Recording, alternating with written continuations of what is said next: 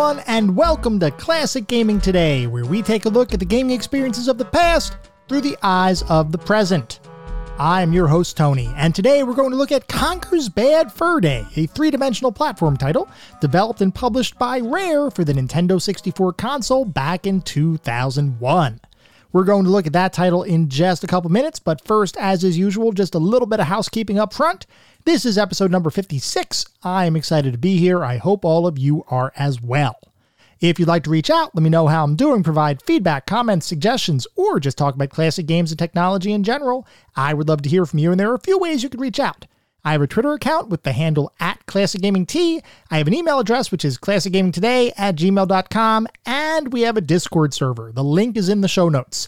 Discord is the best place to get in touch with me and the rest of the community around this podcast. We have a ton of great fun out there, including the Weekend Gaming Challenge.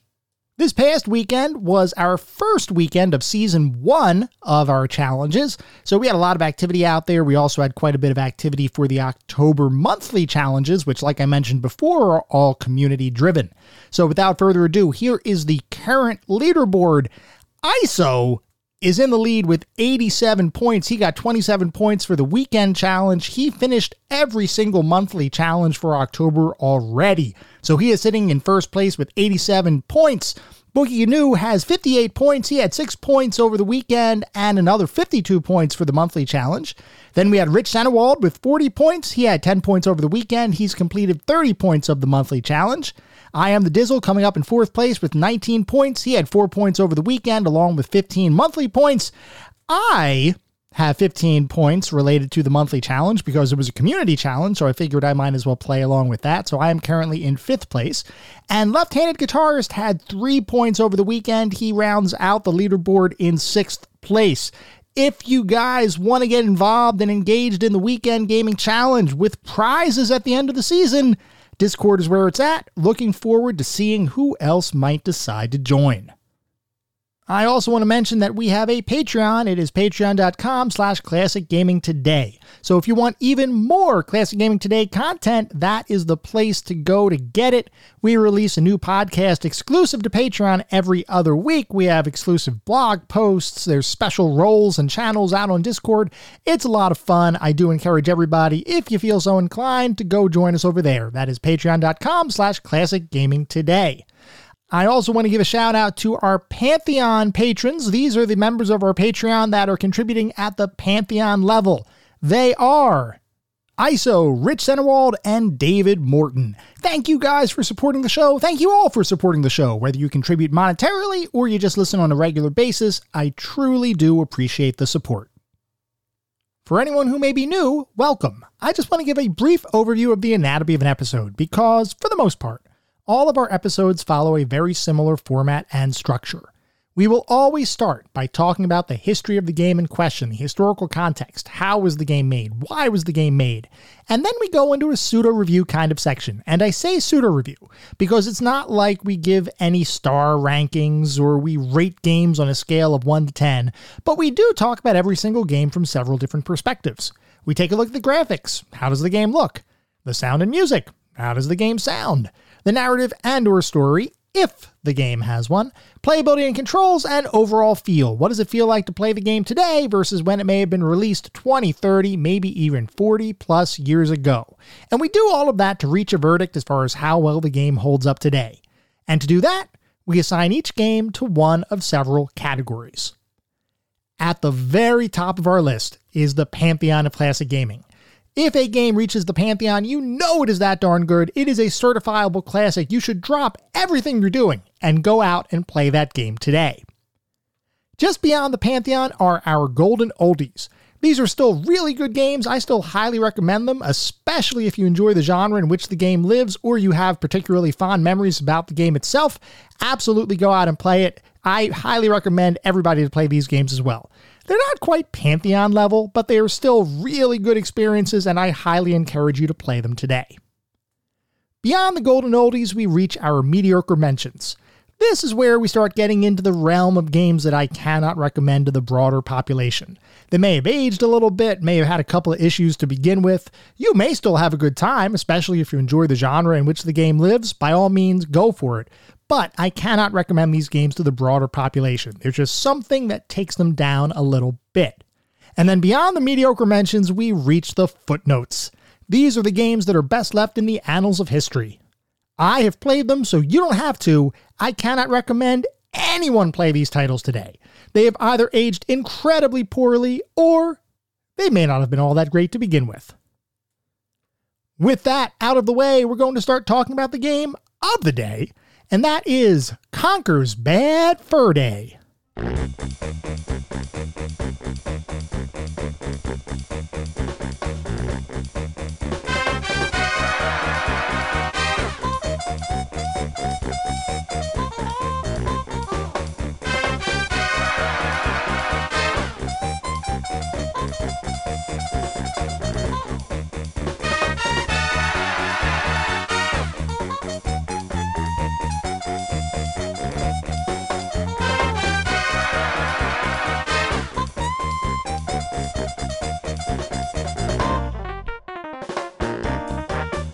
Conker's Bad Fur Day is a three-dimensional platform title developed and published by Rare for the Nintendo 64 console back in 2001.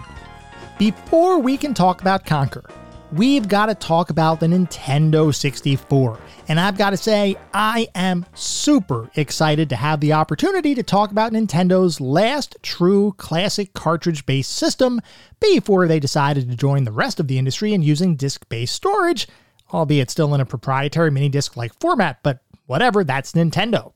And no discussion about the Nintendo 64 can be complete without looking at a couple of the platformers that released over its lifespan, as this was the time, and Nintendo 64 was the console, that really saw a shift from traditional two-dimensional sprite-based platforming titles into fully realized three-dimensional worlds with all of the challenges and uniqueness those titles would come with.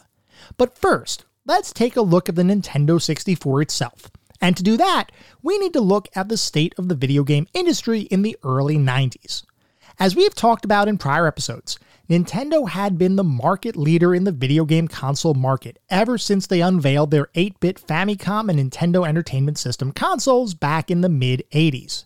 Recall that the video game industry had crashed in 1983, driven primarily by a significant number of poor quality titles that served to erode consumers' confidence in video game developers. There was no guarantee that when you went to a video game store to purchase a title, that you would actually be getting something worthwhile to play. Even big blockbuster releases, like the licensed movie tie-in E.T. for the Atari 2600, weren't immune to poor quality, and as a result, video game sales plummeted, with many analysts predicting that video games were a passing fad whose time had finally come. Nintendo basically turned to those analysts and said, "Hold my beer," and proceeded to reinvent and reinvigorate the entire video game industry, with a focus on quality titles and first-party developed franchises that would bring consumers back to gaming and, in the process, establish Nintendo as the market leader in home video game console sales. And by leader, I mean nobody else even came close, as Nintendo owned over 90% of all home console sales. There were competitors, but they were facing an uphill battle. Nintendo was the king of the mountain. Through a series of shrewd marketing and unique game experiences, other companies like Sega would begin to penetrate Nintendo's armor in the early 90s, and Nintendo knew it couldn't take that assault lying down. So they began to develop an add-on for their current console, the Super Nintendo, that would allow the system to use CD-ROM technology, which was quickly expanding across the market as an appealing alternative to the traditional cartridge-based consoles of the decade. CD-ROMs offered more storage, the potential for higher quality and longer gaming experiences, and perhaps most importantly for game developers, cost a fraction of what comparable memory chip-based cartridges could be manufactured for. Nintendo was ready to respond to the shifting industry trends, and they believed their add-on was going to allow them to maintain their market lead. To bring this new add-on to market, they decided to partner with electronics manufacturer Sony, who was looking for a way to enter the video game industry themselves. Unfortunately for Sony, at least at the time, Nintendo decided at the last minute to partner with one of Sony's rivals, Philips Electronics, who was also looking for partners as they expanded into the home console market with their Philips Compact Disc Interactive, or CDI, system. Under the terms of the agreement, Philips would manufacture Nintendo's add-on disc peripheral, while Nintendo would allow Philips to use some of Nintendo's most prized mascots, specifically Zelda, Link, and Mario, in titles to be developed exclusively for the CDI. Many of you probably know how this eventually played out, but just as a refresher, Nintendo ended up not developing a CD-based add-on, Philips succeeded in releasing several poorly received Nintendo character titles for their fledgling system, and Sony eventually ended up entering the video game market as a standalone competitor with its PlayStation system, effectively changing the competitive landscape of the video game industry forever. Which is to say, Nintendo began to face much stiffer competition in the market as the 90s played on. Despite its failure to develop a CD add-on for their Super Nintendo system, they were not about to let others take their market share without a fight. And here, a new player enters our story, that being the computer graphics company Silicon Graphics. If you were alive in the 90s, I'd venture a guess that you've likely heard of Silicon Graphics and their much-touted workstations, as they were pretty much the leading manufacturers of high-powered computers for advanced graphics editing and special effects. If you watched any of the big-budget blockbusters of the time, like Terminator 2 or Jurassic Park, you saw Silicon Graphics machines at work. The interesting thing is, beyond Silicon Graphics' film special effects aspirations, they also wanted to expand their technology into the home video game console market, and in 1993, they began looking for a partner to take their technology to the masses. Their first stop wasn't Nintendo, however, it was actually rival company Sega. Sega was in the midst of massive growth around this time, and had finally begun to truly compete with Nintendo, which would eventually lead them to become the leader in the home console market. Because of their newfound growth, there were plenty of opportunities available to them, and Silicon Graphics approached then Sega of America CEO Tom Kalinske with a proposition. They wanted to work together to take the advanced graphics processing power of Silicon Graphics workstations into Sega's next console. Kalinske was incredibly impressed, though based on the Sega corporate structure of the time, Sega of Japan had to approve any new hardware for future consoles. Kalinske, Silicon Graphics, and Sega of Japan met several times, but ultimately, Sega decided that they did not want to pursue a partnership with Silicon Graphics, instead doubling down on their own internally developed systems and capabilities. As many know, this corporate bureaucracy and Sega of Japan's stranglehold over innovation is what would eventually result in Sega leaving the home console business entirely. But luckily for Silicon Graphics, another potential partner was waiting in the wings. That partner was, of course, Nintendo.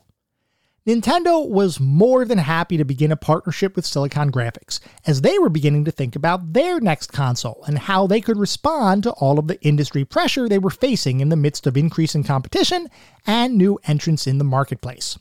So, then Nintendo CEO Hiroshi Yamauchi met with the founder of Silicon Graphics, Jim Clark, in early 1993, which is what began an initiative between the two companies codenamed Project Reality, officially announced in August of 1993, and with the goal of making its way to arcades in 1994, followed by a home release in 1995. This initiative, whereby cutting-edge Silicon Graphics technology would be transformed for home consumer use, is what would eventually result in the creation of the Nintendo 64. The Nintendo 64, and by extension the Silicon Graphics internals of the console, would be designed to be the most advanced console of the time, with a 64-bit central processing unit, or CPU, allowing for previously unimaginable amounts of data to be processed at any point in time. This processing power, coupled with graphics hardware designed for displaying truly three-dimensional worlds, including advanced texture mapping, support for 640 by 480 pixel resolution visuals with up to 16.8 million colors, and expandable memory through the use of the Nintendo 64 expansion pack, created a gaming environment that was designed for the future, not the games that many players were familiar with. And I've got to say, from a personal standpoint, the first time I saw graphics demos running on N64 development hardware, I was completely blown away. Unlike other consoles where you could still make out individual pixels in the visuals, with the N64, there was nary a pixel in sight, driven primarily by the fact that it employed a technique known as trilinear filtering, which was a way of smoothing out textures to create a more uniform surface.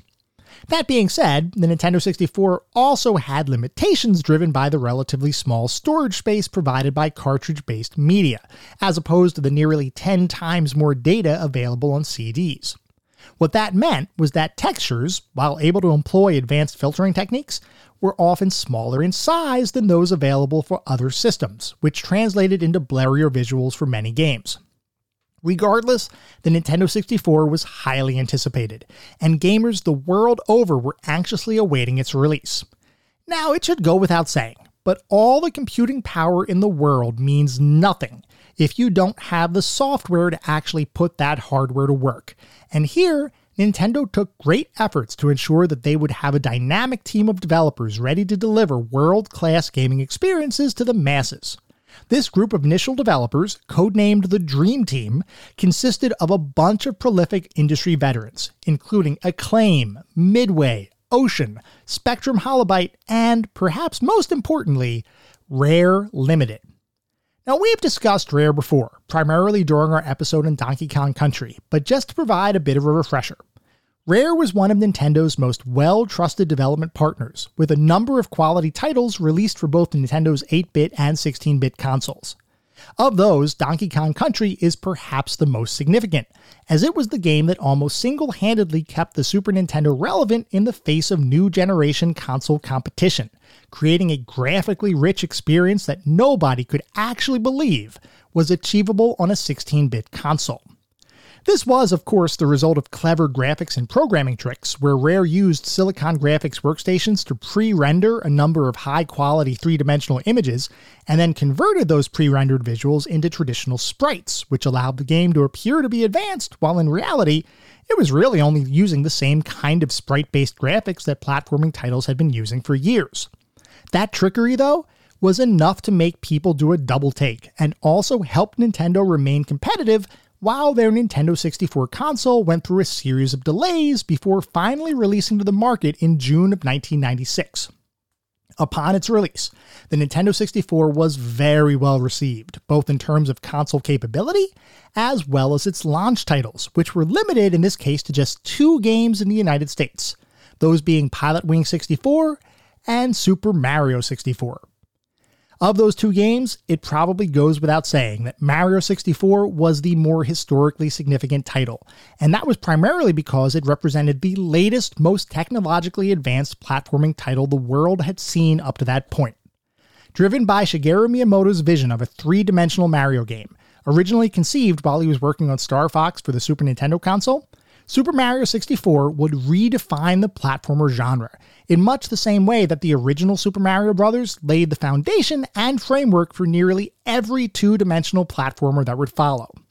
Unlike Super Mario Bros., however, Super Mario 64 would include a fully realized 3-dimensional world with an advanced camera system, texture-mapped polygonal character models as opposed to sprites, and a control scheme that leveraged the capabilities of the Nintendo 64 controller, which included, for the first time on a Nintendo console, an analog stick to facilitate movement in 3D scenes. Super Mario 64 was released to critical acclaim and universal praise across nearly the entire gaming community, so it stands to reason that other companies, and in particular other Nintendo-aligned developers, were going to attempt to capture the same lightning in a bottle for their own future releases. One of those companies, and one that was always on the forefront of technology and gameplay innovations, was none other than Rare Limited, the well-respected creators of Donkey Kong Country. Shortly after Super Mario 64 was released, Rare began brainstorming their own ideas for future 3-dimensional platforming titles, all while they were working on other games, both for the Nintendo 64, like Killer Instinct Gold and GoldenEye 007, as well as the Super Nintendo, like the sequels to Donkey Kong Country.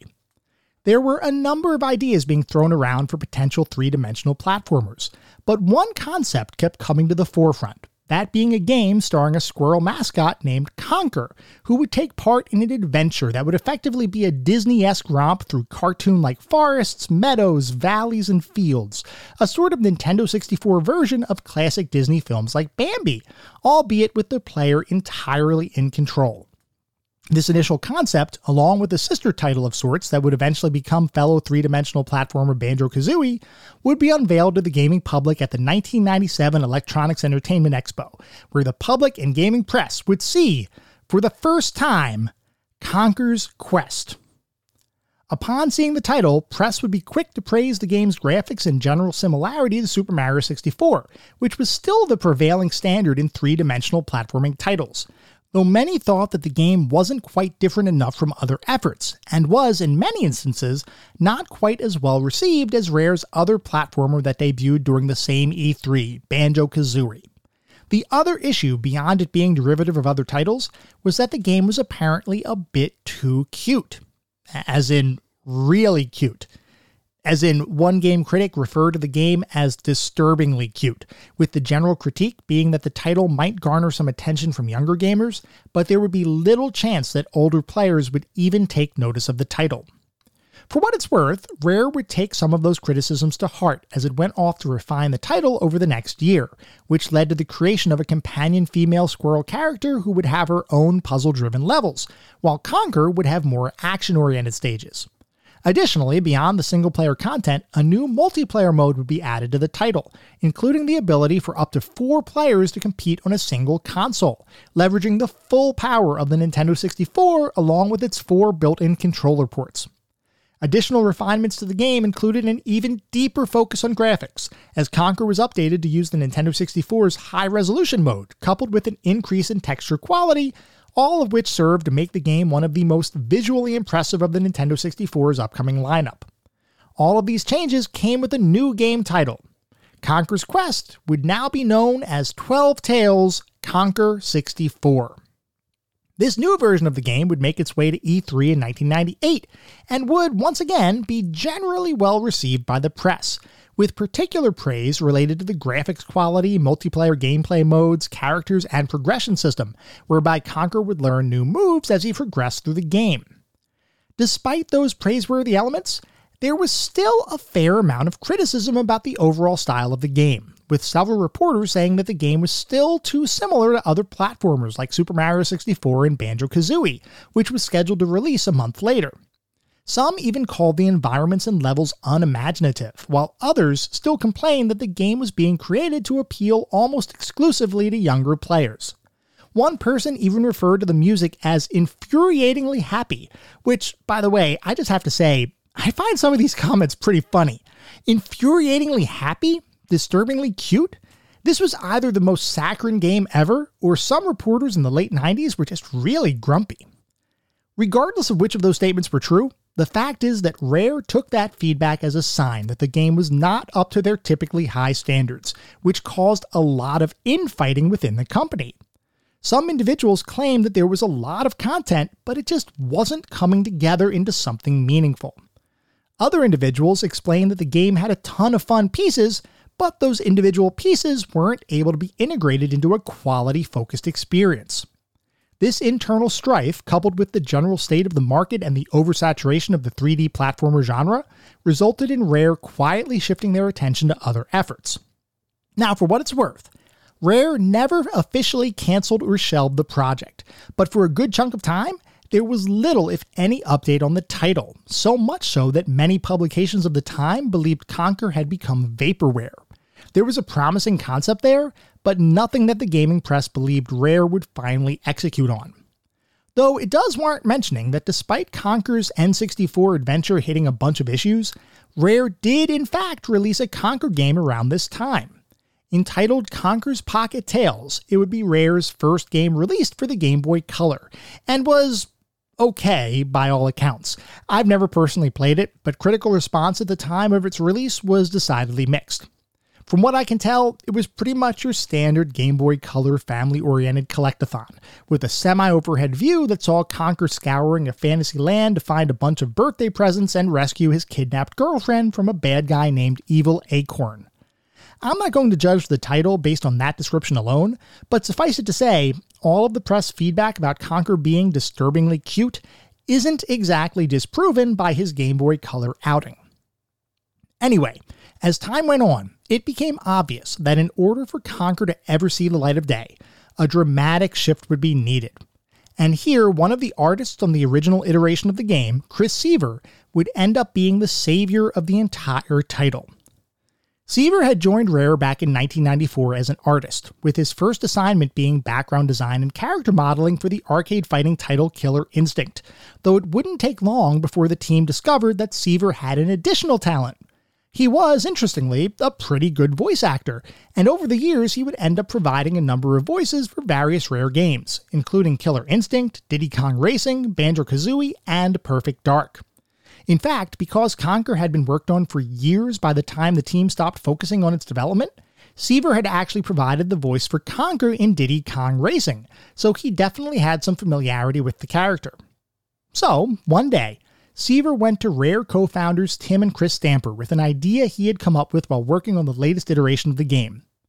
What if, instead of creating a traditional cutesy 3D platformer, the game was a more mature kind of experience, where rather than a hero saving the day, the hero in this instance would attempt to help others, but would instead cause more problems in the process. In short, what if Conker, rather than saving the land, would instead be having a really bad day? Seaver envisioned a game filled with violence, adult humor, foul language, and other envelope-pushing concepts, and the Stamper brothers thought the concept was brilliant. It was that idea that would transform the Disney-esque Conker into the foul-mouthed miscreant that would eventually star in Conker's Bad Fur Day. The Stampers immediately promoted Seaver to the lead of the project, and basically told him to get to work. Seaver's first order of business upon taking over leadership was to retool an early quest entitled Wasps and the Queen Bee, originally conceptualized by Tim Stamper as a sequence where a bunch of wasps steal a beehive. Upon hearing that concept, Seaver immediately began thinking about how to provide some sort of reason or rationale behind why the quest even existed, and it was here that Seaver would develop the framework that would be used for almost every single quest in the game. Rather than following a traditional fetch quest kind of mentality, as was prevalent in many platformers of the time, Seaver envisioned a structure whereby each mission or quest would begin with some sort of introductory explanation or sequence, followed by the interactive section of the quest, where you as the player would be required to do something, and finally finishing with some sort of punchline that would give you a payoff to the overall experience. In the case of the Wasps and the Queen Bee, the twist was that the beehive actually had a bunch of heavy artillery machine guns inside it, and when Conker retrieved the hive with wasps in tow, the bee would enter the hive, man the guns, and blow the wasps to smithereens. Literally, with wasp parts exploding on the screen in a form of cartoon violence that was shocking in comparison to Conker's original design. Upon seeing the new sequence, the Stampers agreed that this is what the game needed to be, and basically told Chris Seaver to do more of that, but for the entire game. So, that's exactly what he and the team did, incorporating a bunch of mature humor, violence, and raunchiness throughout the experience, with almost nothing off limits. With this reinvigoration of the title, Rare formally announced to the public that Conker was back, and in the year 2000, the game was officially rechristened as Conker's Bad Fur Day, with the official title matching the codename that the project had been known as after Seaver took over the project. Now that the game was back on track, the team was able to focus on creating something truly memorable, and here there was a surprising amount of freedom for what was effectively a AAA production, at least in terms of early aught standards. Rather than having a fully fleshed out design document with a detailed line-by-line script, the team instead worked together and collaboratively to basically design the game as they went, with each team member taking cues from each other to create the best possible scenarios based on everyone's collective ideas. While early on most of that focus was on the gameplay, attention quickly shifted into infusing the title with as much comedy as possible, and oftentimes gameplay decisions were made simply because of the comedic requirements of the title. As an example, originally, Conker was supposed to attack enemies with a baseball bat, but that attack was changed to a frying pan simply because it let the team utilize a funnier sound effect whenever the weapon would come into contact with a bad guy. The team also decided that Conker would often break the fourth wall, turning his attention to the player and, at times, having a conversation with them or expressing the ridiculousness of a given situation. This fourth wall breaking was originally much more prevalent than it ended up being in the final game, and in fact, one original ending was entirely based on a meta joke where the game seemingly stops working after you beat the final boss. That particular ending never made it into the final game, but I do find the concept interesting nonetheless. Similar attention was paid to the game's levels and dialogue, which rather than following traditional platform staples, would instead be based almost entirely on popular film parodies. And by the way, when I say almost entirely, I truly mean it, because there were so many film and television references peppered throughout the game that I truly lost count. We had The Matrix, Aliens, Terminator, Saving Private Ryan, A Clockwork Orange, Star Wars, Dracula, just to name a few. Beyond those parodies, the game itself would be designed differently than many platformers, in that Conker's moveset would be based on the situation he was currently in, rather than having all skills available at all times, or building an overall moveset as you play the game. For Conker, the development team decided that they wanted an insane number of moves to be available in the game, but they also knew that including everything they wanted wouldn't be feasible given the desire to keep the overall control scheme simple. The compromise was to embed context-sensitive gamepads throughout the game world, where the player could simply hit the B button on their controller and they would gain a completely unique skill set for that section of the game. In one section, you might whip out a slingshot to shoot enemies from range, while in another section, you might flip through the air with an automatic weapon firing at anything that moved. The context-sensitive areas added a ton of variety to the game, and was yet another way the game was trying to separate itself from the traditional platformer experience of the time. As the team continued to work on the game, they decided that they not only wanted to create a unique gameplay experience, but they also wanted to create something that rivaled every other Nintendo 64 game ever released from both a graphical and auditory perspective. Turning our attention to graphics, the team decided to keep using the N64's high-resolution mode, as they had done during the previous iterations of the title. Beyond that, though, they enhanced the quality and variety of the animations beyond most other N64 games of the time, with even minor situations and characters receiving unique animated models. Conker himself would have 2,000 animations devoted just to his moveset, not to mention all of the other animations that made up the game's world. Part of that animation set was a fully realized facial animation routine, whereby Conker and other characters not only had lip syncing, but would also be able to display emotion depending on the scene. This was light years beyond the normally one-look model that most platformers used for their protagonists, not to mention the other characters in a game's world. The graphical enhancements didn't end there, though, as Conker would also be one of the first games to use advanced lighting techniques on the N64, with the game utilizing 4 unique light sources to illuminate its world. Now, I know that probably sounds like a ridiculously quaint claim to fame, but the fact is, even today, many games use lighting tricks to keep the total number of light sources in any given scene small. Sure, you have companies like Nvidia providing technology to developers that effectively allow them to use an unlimited number of light sources in their scenes, which when combined with ray tracing serves to create graphics that border on ultra-realism.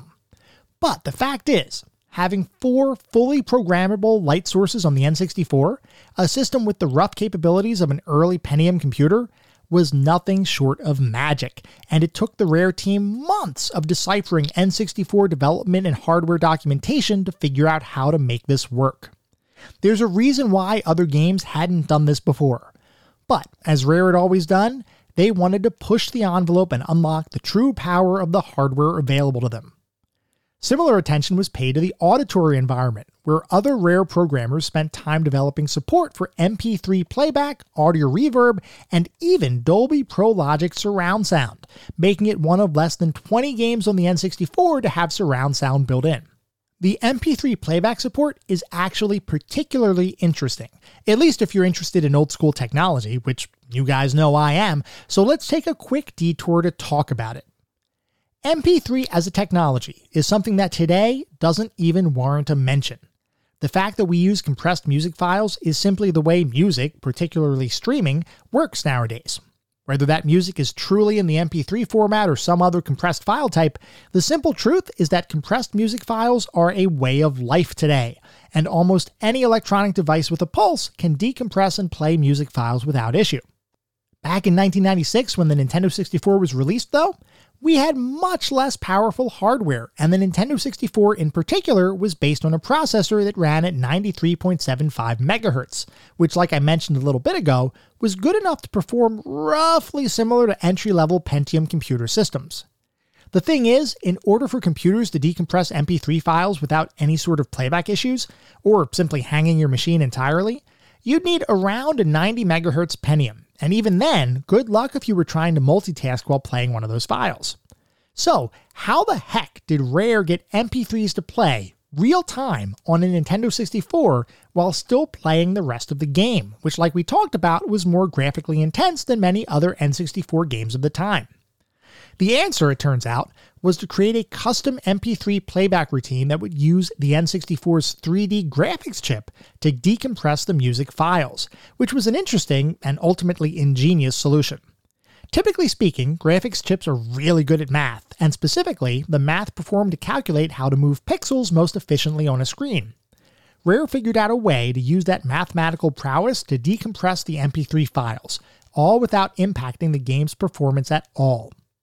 And figuring out this MP3 decompression and playback process was incredibly important for the title, as Rare decided that they wanted to not only use high-quality pre-recorded audio for the majority of Conker's soundtrack, but beyond that, they wanted the game to be fully voice-acted, which frankly was just not done on the Nintendo 64.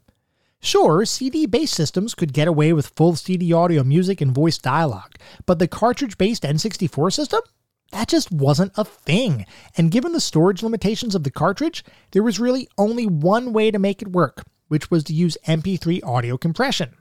In this way, necessity really was the mother of invention, to quote a popular saying. Speaking of audio, the music for the game would be composed by a man named Robin Beanland, who had joined Rare back in the mid-90s.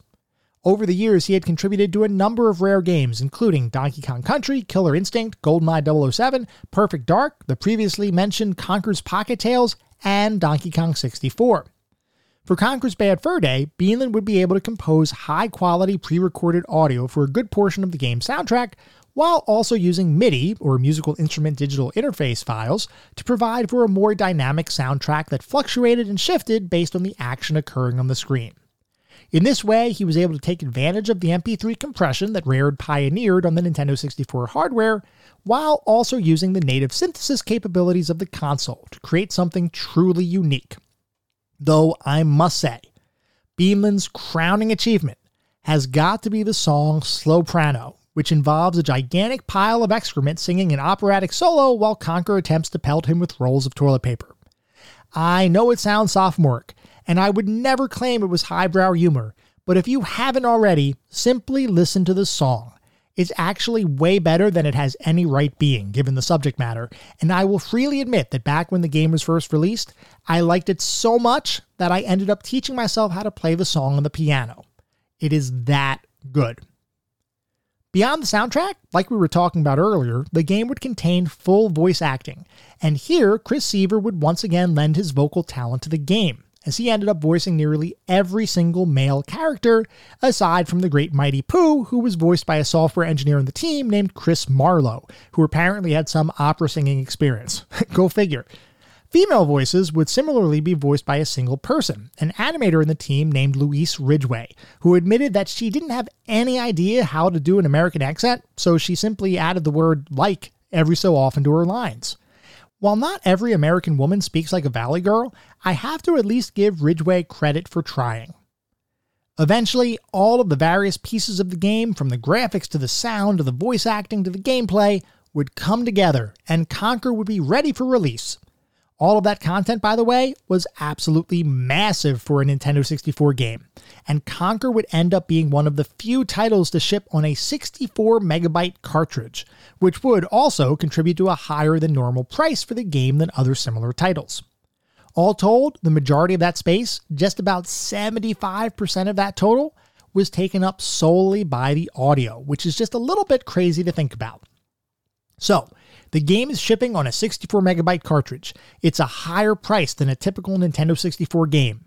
It's got a ton of raunchy and mature content, and was in fact only the second Nintendo distributed title to receive an M, or mature rating, by the American Entertainment Software Ratings Board, or ESRB. the question arose, what is the best way to market the title? And here, the team decided that because it was a mature-rated game, they really should be appealing to a target demographic that they believed would enjoy a game with that kind of content, which translated into a focus on marketing the title almost exclusively to college males. Nintendo and Rare contracted the advertising campaign out to a company called Starcom, and it didn't take long for them to get to work, as they began buying up ad space in bars, on late-night television, in adult magazines like Playboy, and other venues that would have made 1994 Nintendo of America blush. Some of those ads, like a video where a squirrel and a mostly naked woman are in bed with each other, kinda defy logic, while other marketing pushes, like having a Playboy Playmate host a series of Conker multiplayer tournaments in colleges across the US, made slightly more sense. Despite those interesting marketing choices, the advertising campaign was very well regarded, and Starcom won advertising industry awards for their work on the Conker campaign. It's kinda crazy how video games were marketed back in the 90s and early 2000s. Now, you might think that with such a huge advertising campaign, the game would sell well upon its release in March of 2001. But in fact, you would be entirely mistaken, as the game would only sell a little over 50,000 copies in its first month on the market, which is a far cry from Rare's last big platformer release, Banjo-Kazooie, which sold more than double that number of copies in just its first week. That lack of sales was likely driven by a number of factors, including its mature rating limiting the game's potential audience, the higher cost for the game in comparison to other titles, and the fact that the Nintendo 64 was nearing the end of its lifespan, with gamers beginning to look forward towards newer consoles, like the recently released Sony PlayStation 2 and the soon-to-be-released Nintendo GameCube and Microsoft Xbox. Regardless of its commercial performance, though, Conker's Bad Fur Day would be critically praised by nearly everyone who played it, with many praising the game's graphics as the best ever seen on the Nintendo 64, while others loved the game's humor, gameplay, audio, and pretty much everything else to do with the title. Numerous publications would award Conker Game of the Month honors. It would be nominated for a number of Game of the Year awards, and in later years, it would be proclaimed by many to be one of the best games of all time. With such a strong critical response, Rare almost immediately got to work on a sequel, using the working title Conker's Other Bad Day, which would have pretty much started off right after Conker's Bad Fur Day ended. Unfortunately, that sequel would never see the light of day, as Rare would be purchased by Microsoft in 2002, and under that new ownership, the title would be cancelled. That wouldn't be the end of Conker, though, as several years later, Conker's Bad Fur Day would be remade for the Xbox 360 and released as Conker Live and Reloaded in 2005. Many aspects of the game would be improved upon, including the quality of the graphics, sound, animation, and controls, though interestingly, various sections of the game would be censored for the remake. I find it absolutely bonkers that a Nintendo game would eventually be censored by Microsoft, but that was the world we were living in at the turn of the millennium.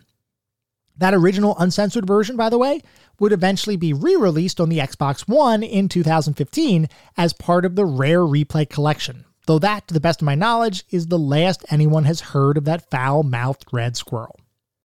Conker's Bad Fur Day represents a unique moment in gaming history, where a team of well-regarded developers decided to throw caution to the wind to create a mature, raunchy Nintendo title the likes of which had never been seen before. It was one of those situations where a group of talented individuals overcame adversity and negative perceptions to make something that would be heralded and recognized as truly special. While it's uncertain whether Conker will ever return to star in a new adventure, his original outing on the Nintendo 64 is still one that countless gamers around the world hold in high esteem, and I'd wager a guess that regardless of whether you love or hate the game, Conker's Bad Fur Day as an unexpected, unique experience in early 2000s gaming will likely be remembered forever.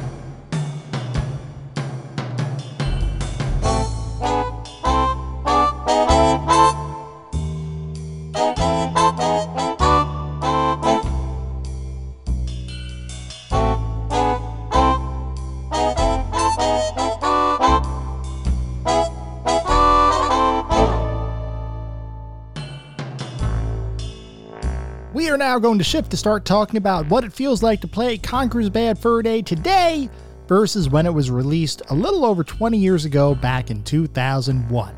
So if you've ever played a 3D platformer, you pretty much know what to expect from Conker, at least from a foundational framework perspective. You control Conker as you navigate a fully developed three-dimensional world, complete with multiple zones, enemies, quests, cutscenes, and hidden secrets. That said, there are a number of unique elements to Conker's Bad Fur Day that make it a fair amount different than most platformers. Sure, the bones of the game are inspired by titles like Super Mario 64, but the meat on those bones is something different entirely. For one, Conker has a fairly limited default moveset, which is definitely a bit of an oddity when compared to its peers. Take Mario 64 as an example. Mario has several different jumps, including backflips and running leaps, the ability to pound on the ground, climb up trees, punch enemies, and a number of other mechanics that serve to make the gameplay deep and meaningful. For Conker, you can run, jump, hover in the air using your tail, swing your frying pan to hit enemies, and do a high jump, but that's pretty much it, at least in terms of Conker's default moveset. But, like we talked about earlier, the way the development team decided to add move diversity into the game was by including context-sensitive pads throughout the game world, which effectively allows Conker to learn a brand new moveset, at least for a period of time. From my perspective, this is an interesting way of adding new moves to the game without unnecessarily complicating the control scheme, though I have to say, not every one of these context-sensitive pad movesets were all that fun to use. A couple were standouts, like the flipping jumps in the Matrix section of the game, but most were just there, or more accurately, were just standard kinds of moves, like shooting a slingshot, while others were simply unnecessary, like certain sections where you turn into an anvil to pound the ground. I'm not sure why that couldn't have been simply a base move, similar to almost every other platformer that had come out over the prior 5 years. It felt like a bit of an overuse of the context-sensitive pads from my perspective. Those context-sensitive pads, by the way, were dispersed throughout the game world, and that world is incredibly diverse. You have fairly traditional game zones like forests, hilly plains, barns, and sewers, but then you also have incredibly unique zones like any of the areas that parody popular films of the time, like Aliens and The Matrix, as well as areas that you will likely never find in a game again, like an area I can only describe as the Pooplands, where not only do you walk around on mountains of crap while trying to avoid dung beetles, but you also have to roll poo balls around to make them bigger, like a big brown snowy wonderland, except made entirely out of waste. It probably bears mentioning that the degree of scatological humor included in the game is perhaps a bit excessive. I enjoy a good stool joke as much as any other 42-year-old man with a teenager's mental demeanor, but even I found myself saying, this might be just a bit too much feces. And by the way, for anyone who might be wondering, thesaurus.com lists approximately 60 different synonyms for good old number 2, and I'm pretty sure I said nearly every single one of them over the last manure-laden couple of minutes. Beyond all of that BM buffoonery, the game also sets itself apart by being, generally speaking, a fairly humorous title, and pretty much every situation you encounter is included more for comedic impact than anything else, which gives the game a sense of zany adventure. Across Conker's adventure, you'll encounter a huge variety of situations, including many movie parodies like we mentioned before. Those movie parodies are perhaps the clearest example of how the development team basically tried to create the craziest scenarios they could think of. And if you haven't played the game before, be prepared for some completely unexpected scenes, many of which do in fact have some degree of humor. Most of that comedy includes some sort of shock value, or at least shock value for what someone would expect out of a 3D platform game starring an anthropomorphic squirrel created for the Nintendo 64. I remember playing this game when it was first released, and all I kept thinking was, wait a second, this is the same Rare that created Donkey Kong Country? They made a game filled with swear words and bleeped curses on a Nintendo system? The answer to those questions, of course, is yes, they did. Anyway, beyond the humor, the general structure of the game is one of multiple zones, each of which has a quest or two that you need to complete in order to progress in the game. Most of those quests involve helping a non-player character of some sort, though oftentimes the end result of any given quest doesn't quite play out the way you would expect, at least based on common platformer tropes.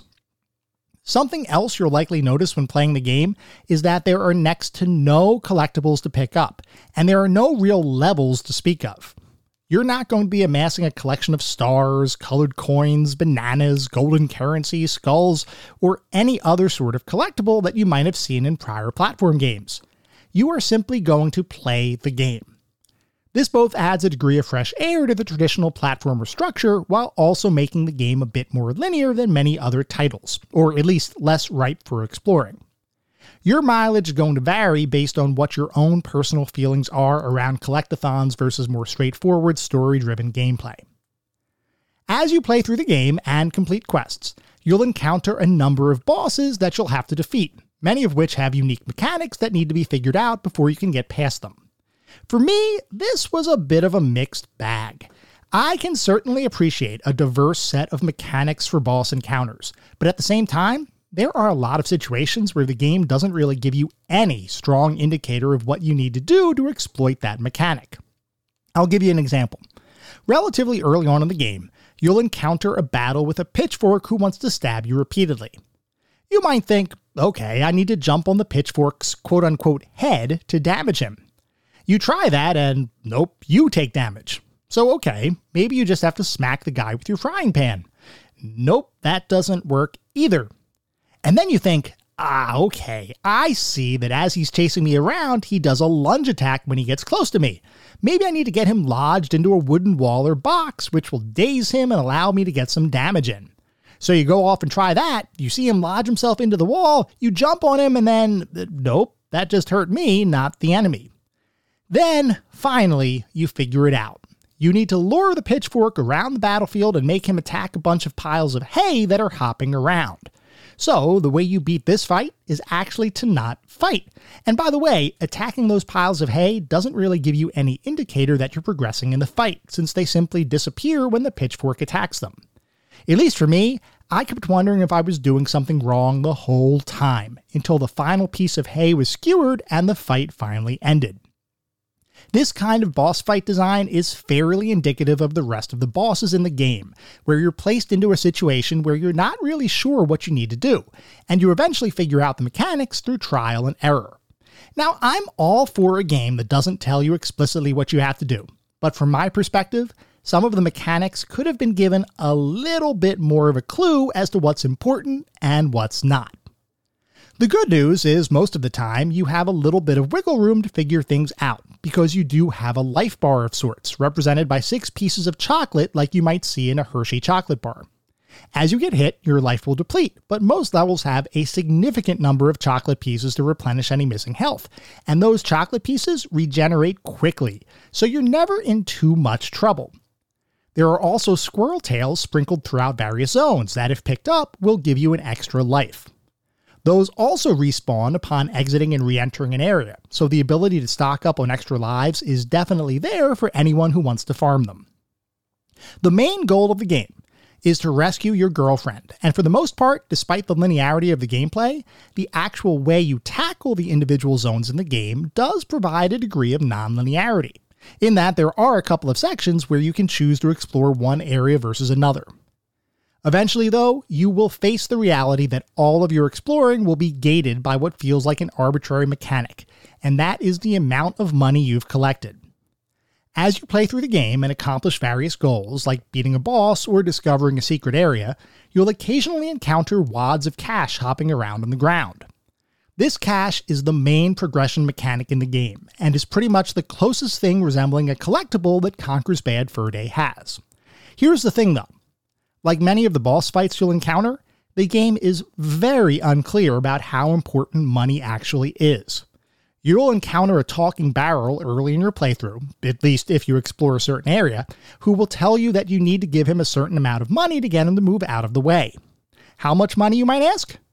Well, you're never actually told how much. So you go exploring, simply knowing that you need some quantity of cash to pay the barrel. It turns out you'll need to collect almost every wad of cash in the game in order to pay that barrel off, which includes not just playing the game normally and progressing through boss fights, but also requires a good amount of exploration to find hidden cash that might be off the beaten path.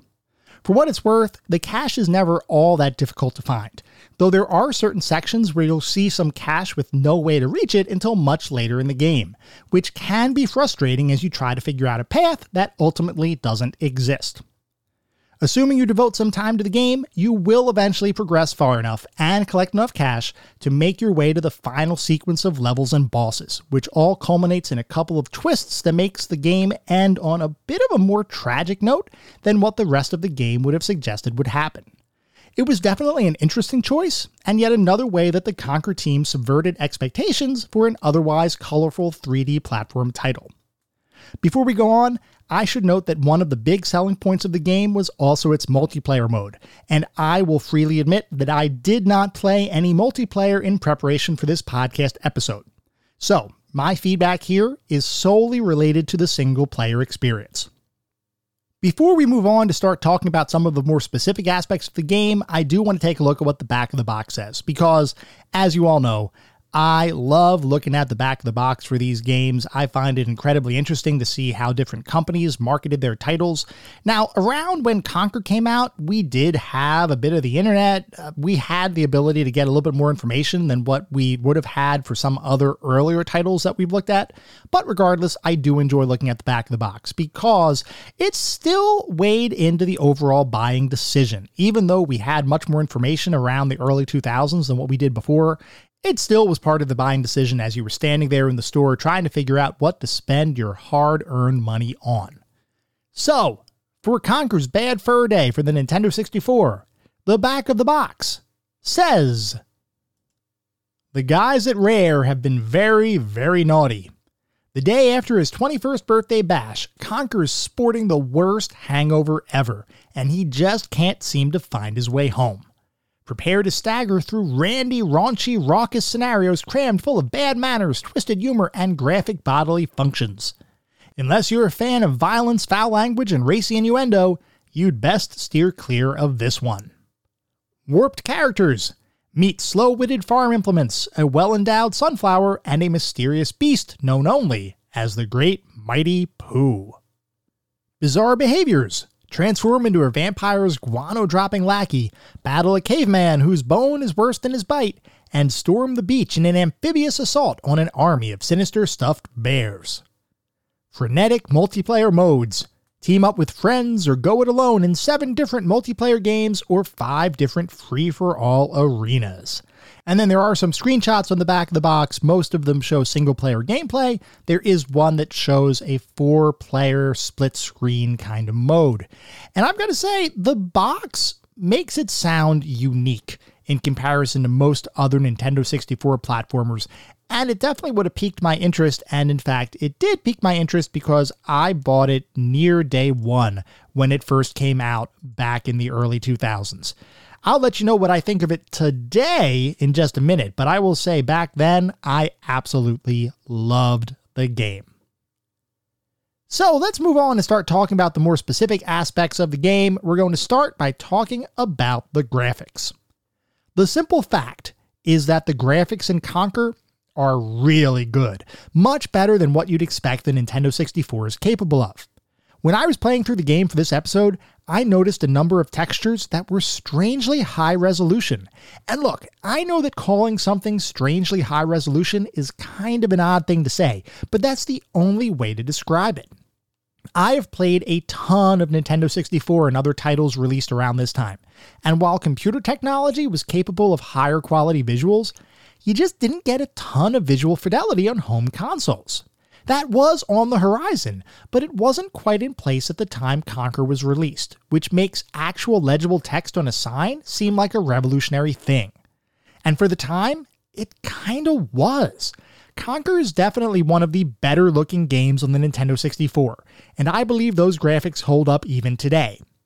I will say, though, that character models in some environments do suffer from early 3-dimensional polygon restrictions, which means that you can see the corners of polygons when you look at various models. That kind of thing just comes with the territory when we talk about games around this time. The concept of being able to generate what appears to be a smooth curve just wasn't possible with the available technology. I don't think this detracts from the game, but it is something that you'll notice when playing. The texture quality? Outstanding. The 3D models? A little bit rougher, though still appropriate for an early 2000s game. Animations, by the way, were all well done as well, with motion feeling mostly fluid and most models moving smoothly through their environments. I don't know that I'd say anything here was particularly memorable, but there was nothing that I'd critique either. Overall, graphics were very high quality, and I have no complaints. Moving on to the sound and music, from my perspective, the music was outstanding, and I thought that nearly every track matched the action on the screen perfectly. There was an interesting mix of styles, driven primarily by the diversity of the environments and scenes in the game, and I'd honestly listen to this soundtrack outside of the game. I will admit, my wife gave me an odd look as I was walking around the Pooplands, as the music in this area was a slow jazz kind of song that intermittently used fart sounds as percussion, but honestly, I have no regrets. Plus, and I hate to admit this, the fart sounds actually worked really well as percussion in the song. Another standout, like I mentioned earlier, is the song Sloprano, which is the operatic poop ballad sung by a gigantic turd called the Great Mighty Pooh. Say what you will about the subject matter, but the music itself is surprisingly good. Sound effects are all high quality as well, though nothing particularly noteworthy. What is noteworthy, though, is the fact that the game contains voice acting for every character, and there was a lot of critical praise when the game was originally released for actually including voice acting in a Nintendo 64 game. I will say that I applaud the technical achievement, and I think it's awesome that Rare was able to create a fully voiced game on a cartridge-based system. That said, the overall quality of the voices are obscured just a bit because of the compression needed to make them fit on the cartridge's limited storage. And even beyond that, I just wasn't particularly a fan of some of the voice work throughout the game. I thought Chris Seaver did a fine job overall, with the vampire's voice later in the game perhaps being my favorite, but some voices were almost unintelligible. It almost felt like Seaver didn't know what voice he wanted to give certain characters, so he just made his voice really raspy and sped up his delivery.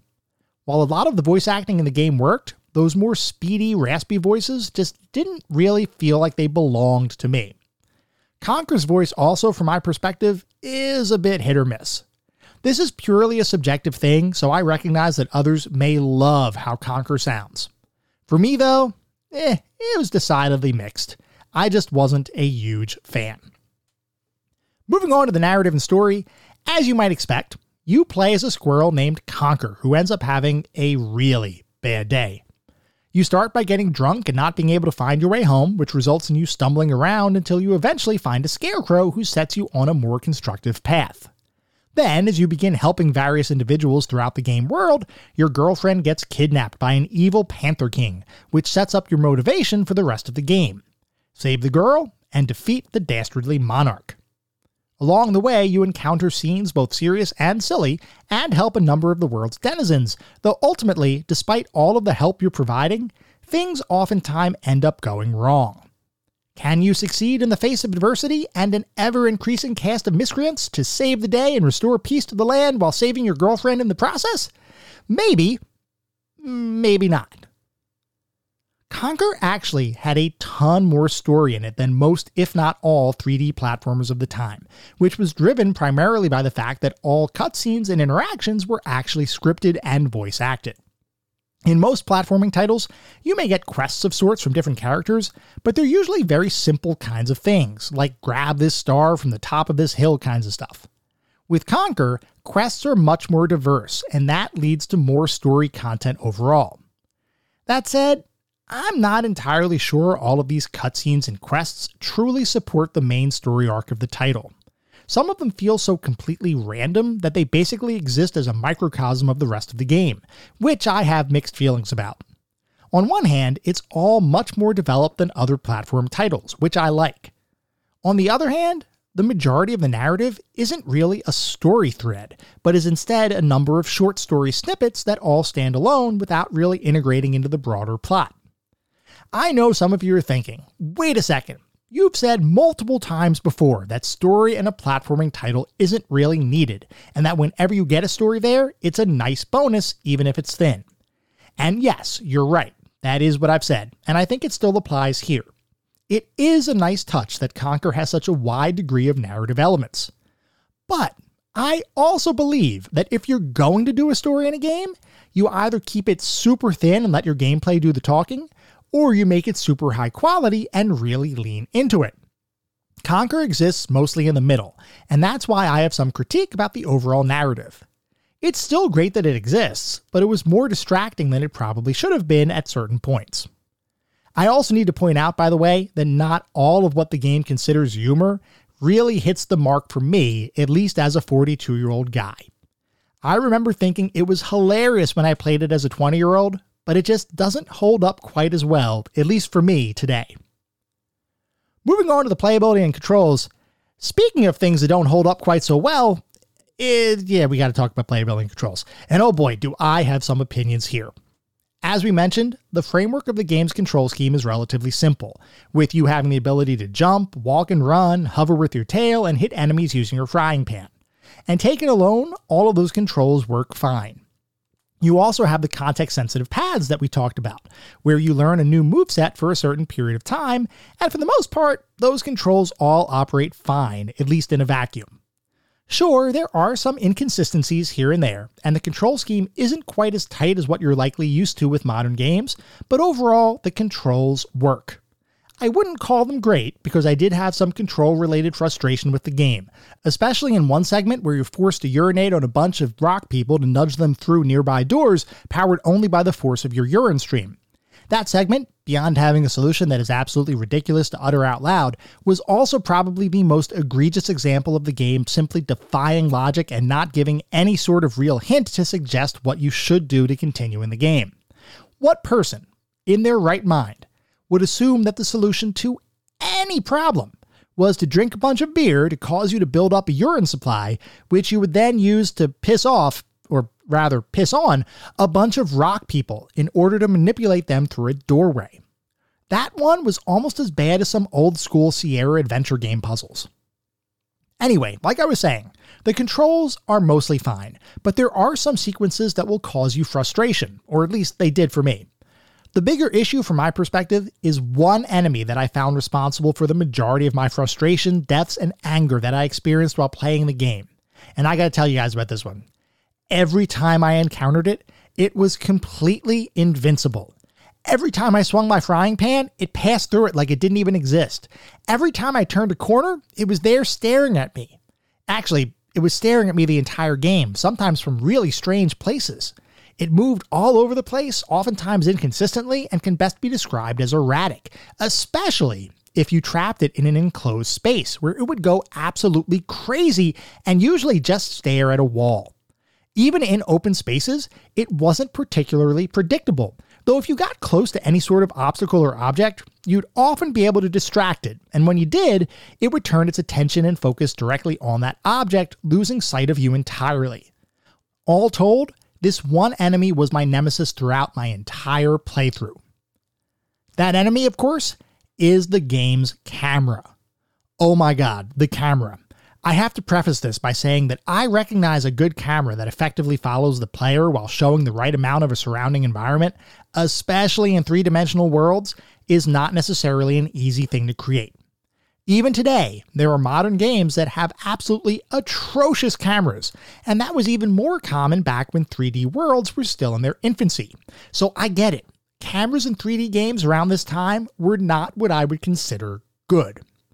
But Conker's camera? Holy cow, I can't tell you how much I absolutely despised it. It was infuriating. There were so many times where I was attempting to navigate a section of the game only for the camera to zoom in on some inanimate object, obscuring my view entirely, to the point where I literally couldn't see my character at all. Moving my character didn't do anything, because the zoom was so severe that my movements didn't trigger a camera shift, which meant there were portions of the game I was purely guessing on where I was going. It was so bad that it completely overshadowed the majority of the good parts of the game. Every time I'd start getting in a groove, the camera would rear its ugly head and cause a death, or a missed jump, or some other negative outcome that would ultimately end in frustration. And it wasn't like it was intermittent. Nearly every section of the game had at least a couple spots where the camera totally spaced out, which meant that it was almost impossible to string together a period of time where my gameplay wasn't impacted by the awfulness that was Conker's camera. This experience has legitimately left me curious, because I do not, in the least bit, remember the camera being an issue like this when I played the game 20 plus years ago. Maybe I was just more accepting of a camera like this because it was a fact of life back then? I don't know, but I was curious. So I fired up Super Mario 64 because I remember being so floored by the quality of that title and its jump to 3D that it maintains a truly special place in my personal nostalgia vault. I was a little scared turning it on, to be honest, because I started to think, was I simply amazed because at the time it was so revolutionary? Being an earlier title than Conker, I had some real concern. Well, I can happily report that Super Mario 64 remained as fun to play and control today as it did back when it first came out. Obviously, I didn't play the entire game just yet, despite my curiosity. I'm saving that playthrough for our eventual episode on Super Mario 64, because how can I not eventually cover that game? But what I can say is that Super Mario 64 felt just fine to play. No major control or camera issues. Sure, it wasn't perfect, at least by modern standards, but it wasn't distracting, and it didn't make me frustrated in the least. I think that's likely a function of the way Mario 64's environments were designed to be more open play spaces in comparison to Conker, which had many more closed-off areas that made it tricky for the camera to adequately focus on the action. Regardless, from my perspective, Mario 64 did 3D camera movement way better than Conker did. With all that said, the fact is that a bad camera was pretty much expected with 3D games around this time. When looked at through a modern lens, though, it becomes decidedly harder to forgive. But you know what? I'm a pretty forgiving person, and I think I'd even be able to forgive Conker's camera if the entire game was simply fun to play. The unfortunate thing is, it just isn't. I've mentioned it a couple times before, but there are segments of the game that you'd have little to no way of knowing how to progress without either crawling into the game designer's brain or simply trying a bunch of stuff to see what, if anything, works. This, coupled with the camera, just added to the overall frustration. The unfortunate part is, the general platforming sections, meaning the sections that feel like a traditional platform title, are actually pretty darn fun. It's the other pieces where things fall apart a bit, which is a bit of a shame to say. I don't mean to suggest that every innovation Rare threw into Conker was bad, because that's not true. But it almost feels like they tried to do more than the technology of the time would allow, and as a result, they created an absolutely awesome game when compared to other games from 2001. I'm just not sure it has the same impact when viewed from the perspective of someone playing it over 20 years later. So overall, how did it feel? Well, I gotta say I'm torn here. There is definite goodness within the game, and some of it still feels 100% worthwhile to play today. There's the other side of the equation though, where a good portion of the game simply hasn't aged all that well from my perspective. The early 2000s in general are a tough time for games, because there was such significant change happening, and that change sometimes manifested itself as different design elements that feel out of place today. Even more so than older games in some cases, because by the time we hit the 21st century, games were becoming more complex, and in that complexity lies the issue. Older titles may have been less approachable in general, but their gameplay was simple enough so that their age is partially masked by that simplicity. Games around the turn of the millennium were trying to figure out how to make their newfound complexity manageable, and in the process, they did not always hit the mark. Which is to say, Conker was a mixed bag. I enjoyed parts of it, I didn't enjoy other parts of it. For me, it was an almost equal 50-50 split, and that is truly disheartening because I have fond memories of playing the title when I was younger. From today's perspective, though, it just doesn't feel like an even experience. So what is our verdict on Conker's Bad Fur Day? For me, this one is going to hurt a little bit. I love the concept behind Conker. A foul-mouthed squirrel exploring a raunchy, mature cartoon environment feels like just the kind of thing I'd find hilarious, and there is definitely some humor to be had here. The graphics and music likewise are awesome, and it truly represents the state of the art in Nintendo 64 platforming. But there's also a lot that detracts from the experience, with the camera being a near constant hassle, and the non-standard platformer mechanics simply not being good enough to compensate. There's also the issue where the goals for some sections of the game are so poorly communicated that it makes the game frustrating to play. It's honestly just a little bit rough coming at it from the perspective of a gamer in modern times. For those reasons, I've got to rank Conker's Bad Fur Day as a mediocre mention. And I truly mean it. This one pains me greatly. This is one of those instances where my younger memory is somewhat shattered by my current experiences, and I do not like this feeling. But I can't give the game a pass simply because of my own nostalgia, or because it was a well-regarded game in its time. There is still goodness to be had, definitely, but Conker is not going to be a smooth experience for everyone, and because of that, I can't possibly rank Conker any higher than becoming our newest mediocre mention.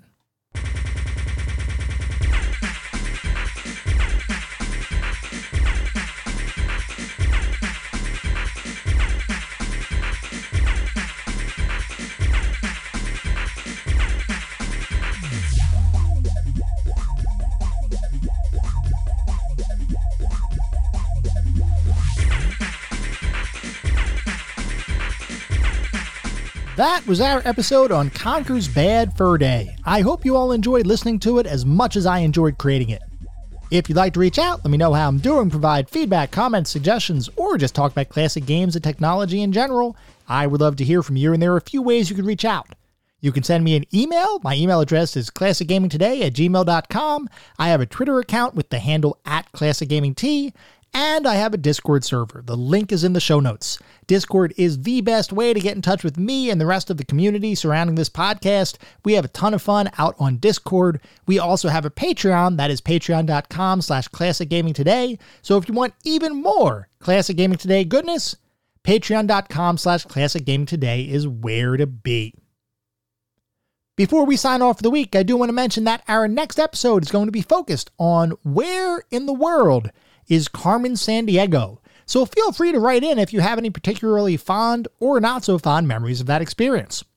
At the same time, I recognize you're likely listening to this podcast on any number of podcast services, and if you would feel so inclined, it would be great if you could leave me a review.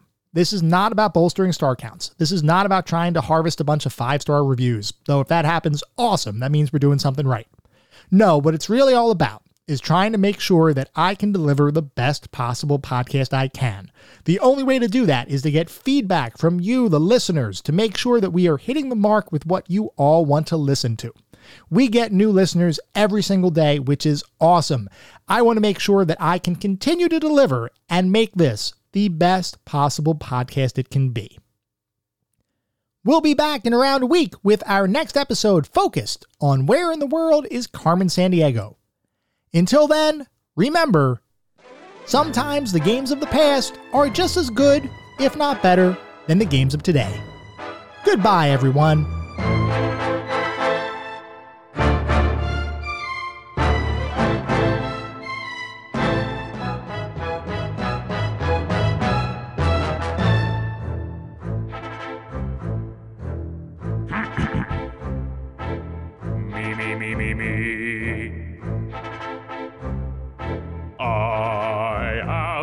The great mighty Pooh, and I'm going to throw my shit at you.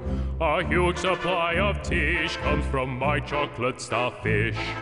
How about some scat, you little twat?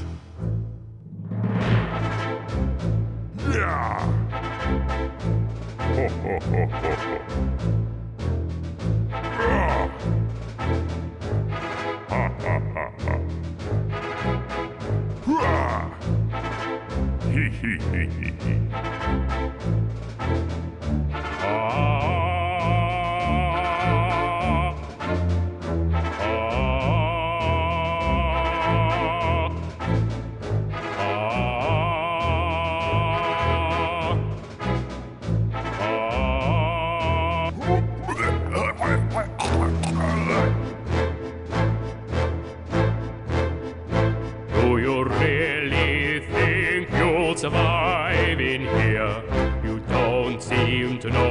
freak you're in. Sweet corn is the only thing that makes it through my rear. How do you think I keep this lovely grin? Have some more caviar.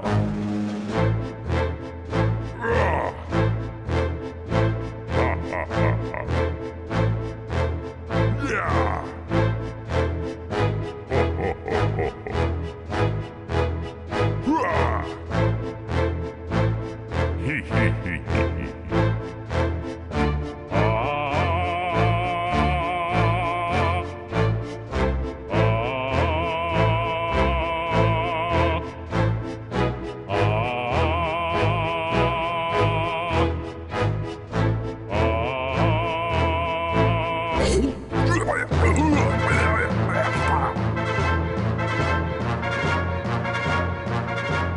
Now I'm really getting rather mad. You're like a niggly, tickly, shitty little tag nut.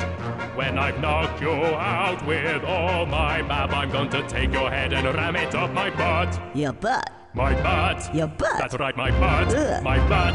My butt.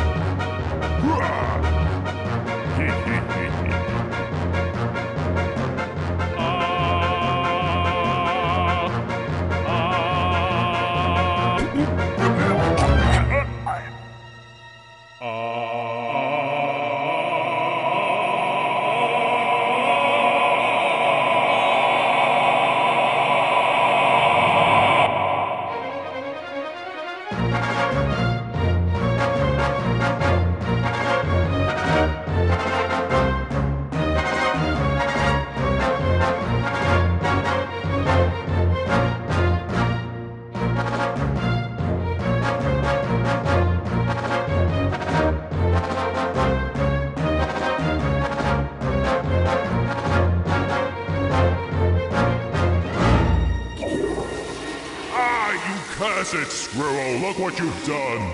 I'm flushing. Oh, what a world, what a world. Who would have thought a good little squirrel like you could destroy my beautiful clagginess? Oh, I'm going. Oh, no.